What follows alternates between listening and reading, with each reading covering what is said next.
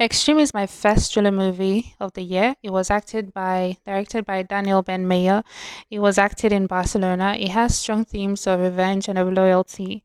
It's a straightforward movie. It takes you straight up into bloody fights and of cruel men. The lead actor Maximus, also known as Max, is on a revenge mission to set things right after the son of his former boss sent men to kill him and his family, especially his son. Max was treated as a son by this former boss father, and this caused feelings of of envy to develop in the man's son. There is also another character, Maria. She's a young woman, and she was also equally adopted by this boss father. In addition, we also have a teenage street dealer, Leo. He was caught in a crossfight between the Russians and the Conclave. The Conclave can be understood as a merger of some criminal families, and Lucero, the son of this bossman, wanted to be their leader. So Max defends this teenage boy in a street fight, and in this way, he becomes his like a surrogate dad to him.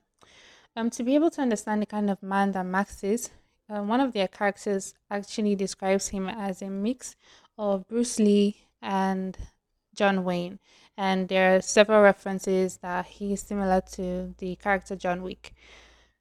So about the fighting scenes, about Max, he's a death machine. He's very efficient. It's very satisfying to watch him because he never misses. So he instills this kind of viewer confidence in you that sustains itself throughout the length of the movie.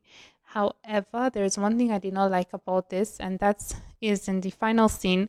There was a sword fight between Max and Lucero. I think that even though this looked like an honor fight because they dropped their weapons and they started using the swords, I felt that it was dishonoring to the lives that had been lost previously, and that Max could easily have ended this with a bullet.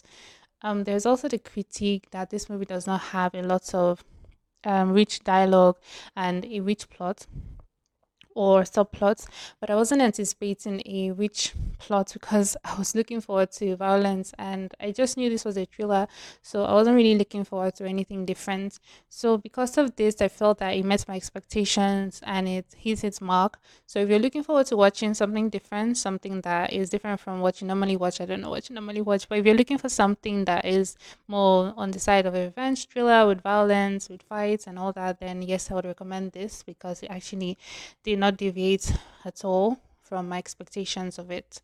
So have a go at it and see if you like it. Thanks for watching.